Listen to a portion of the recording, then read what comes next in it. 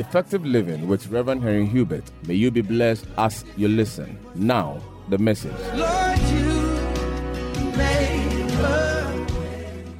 Our main text that we looked at last Sunday is from John chapter 1, verse 14. It says that, "And the Word became flesh and dwelt among us, and we beheld his glory, the glory as of the only begotten of the Father, full of grace and truth." So Jesus is full of grace and truth. When you meet him, you will have an encounter with one particular thing you can be guaranteed of. That is grace and what? Truth. And verse 15 says, "John bore witness of him and cried out, saying, This was he of whom I said, He who comes after me is preferred." Is what? Preferred before me, for he was before me. That would take a long time to teach. Amen. "And of his fullness we have all received, and grace upon grace upon grace upon grace." Verse 17 says, "For the law was given through Moses, but what? Grace and truth came through Jesus Christ." The law was given through Moses, but grace and truth came through Jesus. So Jesus brought us something specific. It was grace and truth. Amen. So because the Pharisees were so angry with him, the Pharisees were unhappy with him because of his attitude to the law, because the Pharisees were expecting everybody who is godly to line up with the law, to comply with the law. And they saw that Jesus was not doing that. They began to call him, an evil person, a demonic person. Next Sunday, I'll show you some of the names they called Jesus. And then you compare it to some of the names they are calling those who teach the grace of God. You will see that is the same. Hallelujah. So Jesus, in order to correct that wrong impression among the Pharisees, he told the disciples in Matthew 5:17, he says that, "Do not think that I came to destroy the law or the prophets. I did not come to destroy, but to what? To fulfill it." Amen. So the question is, did Jesus fulfill the law or not? Because when he said on the cross that it is finished, it stands to reason that his assignment and purpose for which he came to die was fully accomplished. Amen. It means that Jesus has fulfilled the law. So when you receive Christ, when you give your life to Jesus, the law is fulfilled in your life. That is the implication. Amen. If you give your life to Jesus, the law has been fulfilled in your life. That is the implication. Because the person who you are receiving into your heart, he said, "I came to fulfill the law." Amen. Now, when something is fulfilled, it suggests that that particular thing is no more in force. That particular thing is no more binding on anybody. When a promise is fulfilled, that promise cannot make demands anymore. Hallelujah. Yeah, you can't expect somebody to fulfill one promise twice. Now, we saw that the law came to reveal sin. Amen. Galatians 3 told us that the purpose of the law is to do what? To expose our sins, to make us conscious of sin, to make you know that you need help. Hallelujah. So that we can all pursue the Savior. If the law was not there before Jesus came to die, we wouldn't see the need to receive him. His coming would have been useless because Jesus came to save mankind from sin and restore man back to a relationship with God. But if there was no sin, people wouldn't see the need for a Savior. So that is why God gave the law to Israel through Moses. Hallelujah. So Jesus came to save us from sin. How? By giving us his grace. Ephesians 2:8 said, can we all read it together? Ready, go. For by grace you have been what? Saved through what? Faith. And that not of yourselves, it is what? The gift of God. Verse 9 says, not of works, lest anyone should boast. By grace, you and I have been saved. Amen. Through faith. By grace, we have been saved through faith, and that it is not your own works, it is not your own effort that brought salvation to you. It was God's own efforts. It was not your good deeds that brought salvation. It was Christ's good work on the cross that brought you salvation. Hello?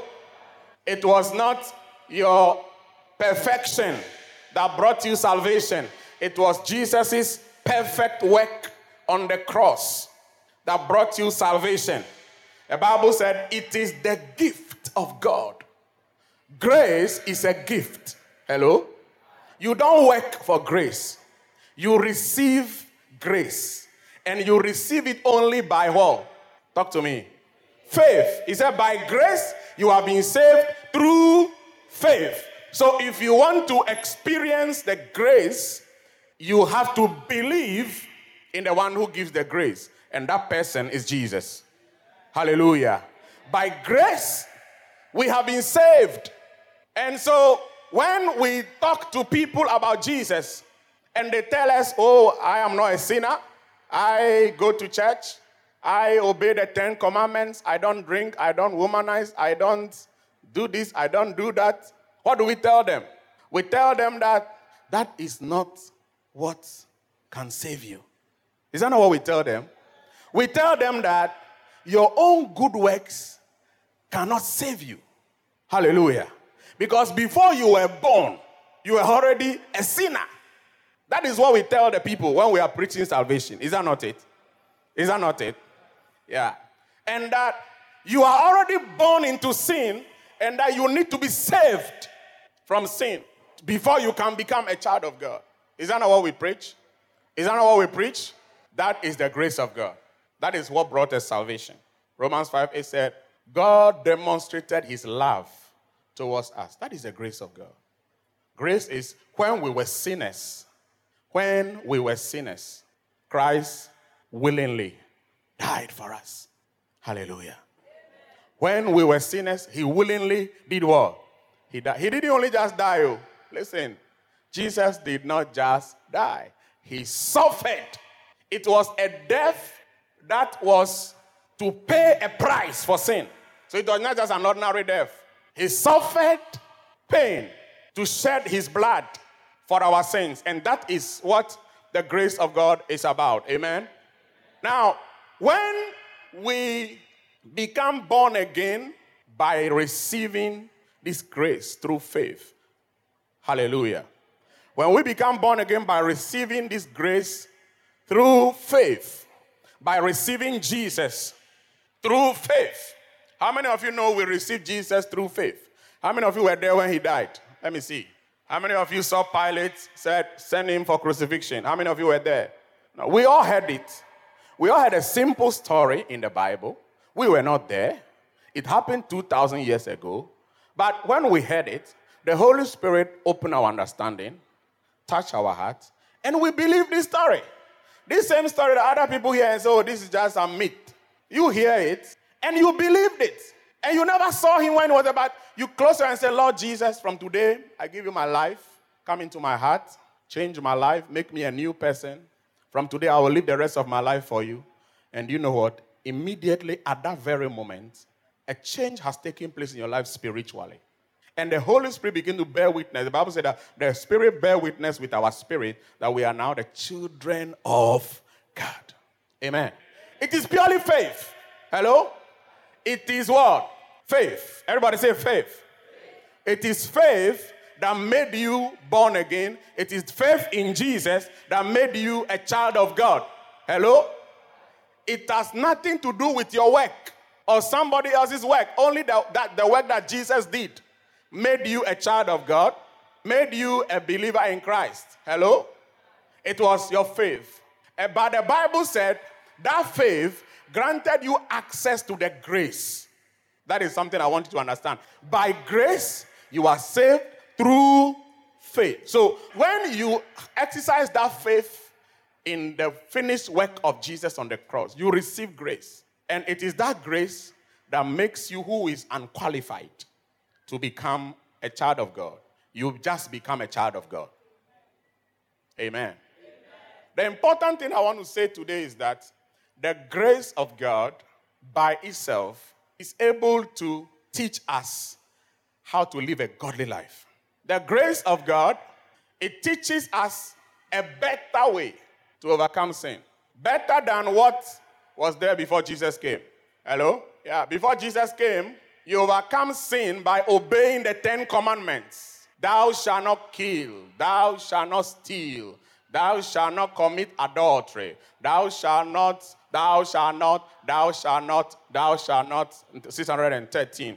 If only you can remember all. Praise God. The law. But when Jesus came, one of the scriptures we read last Sunday is John 13:34. It says that a new commandment I give to you. Hallelujah. This scripture for me, hallelujah. A new commandment I give to you, that you what? Love one another as I have loved you. As I have loved you, that you also love one another. My understanding of this scripture is that there was an old commandment, hallelujah, which wasn't good enough. So Jesus, when he came with the grace, he said, I'm giving you a new commandment, which suggests to me it's better. God can give you something to replace an old thing, which is worse than the old. Hello? Yeah, that's my argument. Are you following my argument? Yes. My argument this morning is that Jesus brought us grace, and grace gives us a better way to relate with God, to please God, and to overcome sin far better than the 10 commandments was doing. So if we want to see upright living among Christians, we should be teaching grace, not the 10 commandments. Hallelujah. But listen, the reason why Jesus said a new commandment is because under the law, under the 10 commandments, there was no love. There was no forgiveness. Hello? There was no forgiveness. We'll look at that. But he said, love one another as what? No. He didn't say that. You see, read scripture. When you are studying scripture, read what is there. Don't read what is in your head. That's why we all make mistakes all the time. He said, love one another as what? I have loved you. So if you want to understand how grace can make you live uprightly, you should first start by understanding how Christ loved you, not somebody else, you. Because until you have a revelation about how much he loves you, you cannot love people. Amen. That is why most of the love that we see among Christians is all hypocrisy. Is it not? Because until you find out the person who says, I love you with all my heart. In fact, not 1% of his heart is even there. Because until you have a revelation about the love that Jesus has for you, you cannot love people. You cannot even love God. Amen. So the problem is that we tell people to love one another, but we don't even know the definition of love. The true definition of love, according to Jesus, is the love he has for us. Amen. When you have a revelation of that, hallelujah, when you have a revelation of that love, it will be easy for you to love people. It will be easy for you to live an upright life. It will be easy for you to live a life that is a higher level of righteousness than what the 10 commandments demanding. And that is what I want us to look at this morning. Amen. I'm going to give you some illustrations in the scriptures. Hallelujah. Are you with me so far? Are you with me so far? Let's start with Luke 18, from verse 18. Now a certain ruler asked him, saying, Good teacher, what shall I do to inherit eternal life? So Jesus said to him, Why do you call me good? Already Jesus is suspicious about the guy's reasons for... Listen, One thing I realized about Jesus is that anytime the Pharisees come to him, his attitude changed. Anytime he meets sinners, he's so loving, he's so caring. Hallelujah. One day, Nicodemus, a Pharisee, couldn't come to him daytime. You know why he couldn't come? Because his other colleagues, Pharisees, would be angry with him. So I want you to know that the Pharisees, they were people that were not happy with Christ. The Christ that you say is your Savior today. There were people who practiced the law who never liked him. That's what I'm going to show you. Amen. Yeah, they never liked him. So Nicodemus came by night. And what did Jesus tell him? You must be born again. Just direct. And listen, he was the only one Jesus told that you should be born again. Jesus said, why do you call me good? No one is good. You see that Jesus is already trying to drop some hints because Jesus already knew why the guy was coming. The guy came thinking that he was a good guy. No one is good but one, that is God. You know the commandments. This is Jesus. Oh. Are you following? The person came to Jesus. What was the question? Verse 18. What was the question? He said, what shall I do to inherit what? Eternal life. Verse 20. Jesus said what? You know the commandments. Do not commit adultery. Do not murder. Do not steal. Do not bear false witness. Honor your father and mother. Jesus got tired of the rest, so he just gave him few. And the man said what? All these things have I kept from you. Like, I guess he said it the way I've done my shoulders. So the guy came to gain what? Recommendation from Jesus. Came to the wrong guy. Because Jesus will never recommend your righteousness by the law. Never. So this guy said, look, it's not now that I started this thing. I've been doing it since school days. Uprightness. Never drunk. Never chased women. Never did this. Never did that. Never did that. Jesus said to him, you still lack one thing. You still lack one thing. What do you think it is? The grace. Jesus said, you still lack one thing. I'll show you that it's the grace. And it's sell all that you have and distribute to the poor. And you will have treasure in heaven. And come follow me. What do you think was the test here? There were two things here. The first test is the test of love. How much does this guy love God? Because it's not enough to say, I keep all the laws. Do you really love God? Because if you love God, selling what you have to give to the poor will be easy for you. Number two was a test of faith. If this guy really believes Jesus, he will do anything Jesus says. Hello? So Jesus said, let's see how you handle this test. Verse 23. But when he heard this, he became very sorrowful. Suddenly the shoulders that was up, it dropped. Hallelujah. Because he was very rich. But when Jesus saw that he became sorrowful, he said, how hard it is for those who have riches to enter the kingdom of God. Amen. Immediately after this chapter, we go to chapter 19. Chapter 19. And when Jesus entered and passed through Jericho, now behold, there was a man named Zacchaeus who was a chief tax collector, and he was also what? Oh, come on, look at it. He was also what? So we are looking at two rich guys. One is righteous by the law. The other guy is a crook and a sinner. And he sought to see Jesus, but he could not of the crowd, for he was short. Amen. There is hope for the short. Amen. So he ran ahead and climbed up into a sycamore tree. That's intelligence. When you are short, you have to be intelligent.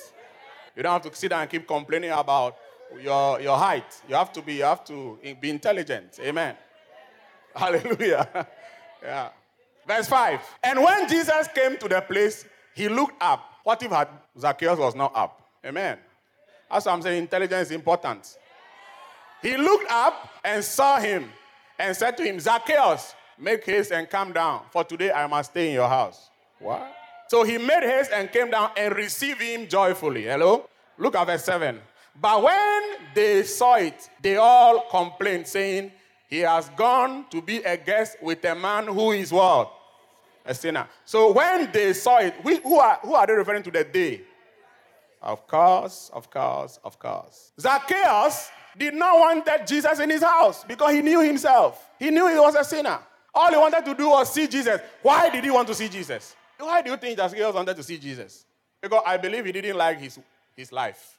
He wanted a change, but there was a group of religious guys who wouldn't want to even stand and talk with you because they are too holy and you are too sinful. So the Pharisees don't shake hands with sinners. No, they will be contaminated. Are you understanding? So it was like Zacchaeus didn't like the way he was living his life, but he didn't know how to stop. And how many of you know that drunkards don't like drinking? They don't like alcohol. Have you met any alcoholic who is crying, I want to stop? So when you meet an alcoholic, what do you think is the best thing to do? Is it to tell him, stop drinking? If you keep drinking, God will not be happy with you. You will go to hell. The guy wants to stop drinking, brother. The fornicator wants to stop fornicating. Amen. Yeah, but they don't know how. The sinner. So listen, holiness preaching tells you to avoid sin, which you already want to. Hello? Holiness preaching, also, holiness preaching tells you stop drinking, stop sinning, stop fornicating, stop stealing, stop this. And look, why did the people come to your church in the first place? They came because they want to continue sinning? No, the fact that somebody walked his way from house to church means that I am on the treetop. I don't like the way my life is. Because the guy was a rich guy. Why did he climb the tree all the way to the top? Rich man. He didn't have to see, it's just to see Jesus for the sake of it. There was a yearning in his heart for change. That is what Jesus saw and said, I'm coming to your house. Amen. But I can tell you compare that to what the rich Pharisee did. He came boldly. Maybe he was even walking and he gave Jesus a high five. Charlie, how? Are you getting the picture? They complained that Jesus had what? Come to stay with a sinner. Verse 8. I want everybody to look at verse 8. Then Zacchaeus stood and said to the Lord, look, Lord, I give half of my goods to the poor. And if I have taken anything from anyone by false accusation, all the crook 419 I did, I want to restore it and I'll pay interest on top. Now, did Jesus tell him, you are a crook, stop stealing, stop stealing? Did Jesus say that? Did Jesus tell him to give half of his wealth to the poor? The man Jesus said, sell your belongings and give to the poor. He didn't do it. Hello? The man who was the righteous, self-righteous man couldn't sell his goods to give to the poor. Now here's another rich man. Jesus did not ask him for anything. All Jesus did was show him love. I want to say that when you experience the true love of Christ, you cannot ever continue to sin. Amen. The next verse says something very important. And Jesus said to him, today, salvation has come to this house. Hallelujah. Salvation has come to your house. The change of your heart. Jesus was addressing Zacchaeus. The change of his heart. The guy had changed his heart. This is something he's been yearning to do long time. But the Pharisees were teaching him the wrong way. Amen? He experienced love. And what did he do? He said, I'll change. Last Sunday we talked about the woman who was caught in adultery. John chapter 8, verse 1. But Jesus went to the Mount of Olives. Now early in the morning he came again into the temple, and all the people came to him, and he sat down and taught them. Now look at this. The scribes and Pharisees brought to him a woman caught in adultery. Who brought the people? The Pharisees and the scribes. They brought a woman to the temple with stones in their hands whilst they brought a woman. And I can tell you, people still bring stones to church. Hallelujah. Some churches, they take stones. Because by the time you leave, you feel so destroyed, damaged by the verbal abuse. No element of the love of Christ has come to you. Hallelujah. And the very reason why the person is coming to church to change, he sees no change. Amen.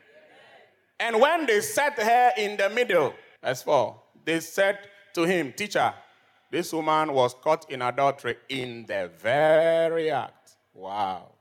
Very act. That means they had time to spy. How could he have caught a woman in adultery in the very act if you were not spying? Hallelujah.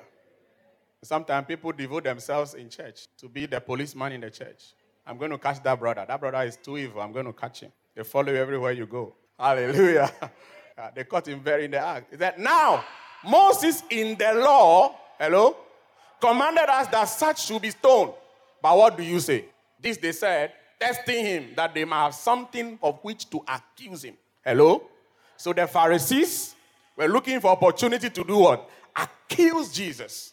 So they said, our law says such people should be stoned, not changed, not transformed. The law condemns people. The law does not change people. The law does not transform people. The 10 commandments cannot transform your life.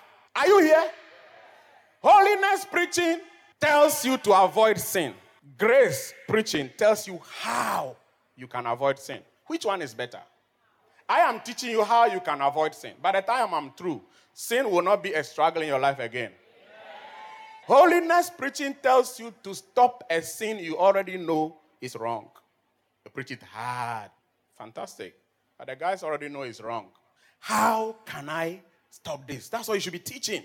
And the only teaching that can tell a sinner how to stop sinning, the only teaching that can help a fornicator to stop fornicating is the teaching of grace.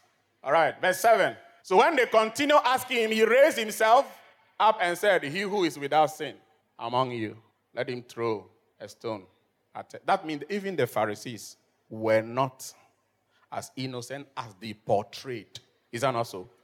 He who is without sin, with their white cassock, white turban, all the, ammunitions of righteousness. Jesus said, anyone here who is without sin should throw the first stone. Just one person among the crowd of Pharisees that came. There was no one person who could be sincere enough to say, I. So why were such people teaching that, the law? Why couldn't such people say that, you know what, even me, with all my effort, I still don't think I am righteous up to God's standard.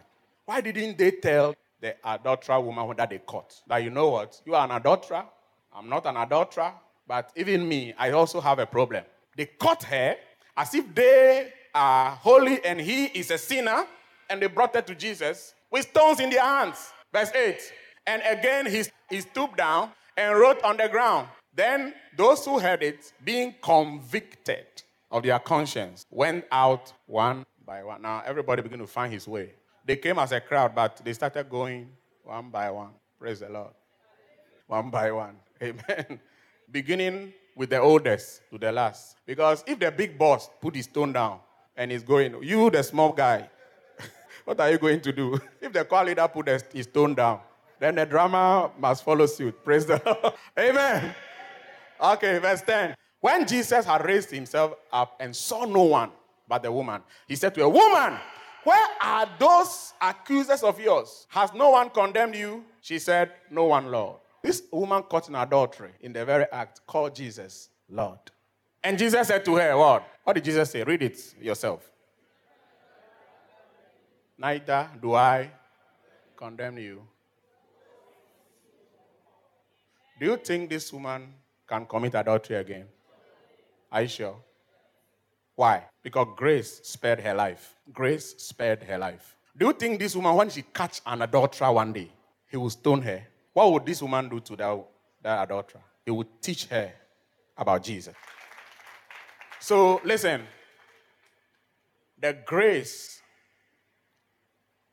teaching of grace does not condone sin. Are you listening to me? Everybody listen. This is the most important part of my message. When we talk about the grace of God, we are not encouraging sin. We are saying there is a better way to overcome sin than the law. Amen. Jesus said, go.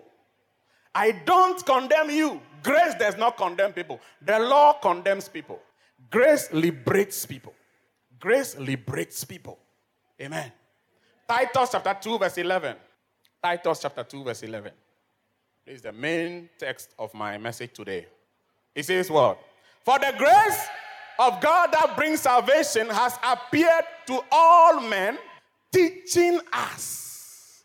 What does grace do? It teaches people that denying ungodliness and worldly lust, we should live soberly, righteously, and godly in the present age. Amen. The grace, it teaches you a better way. The grace of God has appeared to all men, teaching. That is why Jesus, he taught the disciples so much. Because grace teaches, it doesn't condemn. Grace informs people. It informs your mind. Amen? It makes you intelligent. It makes you knowledgeable. It makes you decide not to do wrong because of threat. Hallelujah. And you hope you've been blessed by today's message. You can contact Reverend Hubert on 030-340-7970 or 024-33-11201. Remain blessed.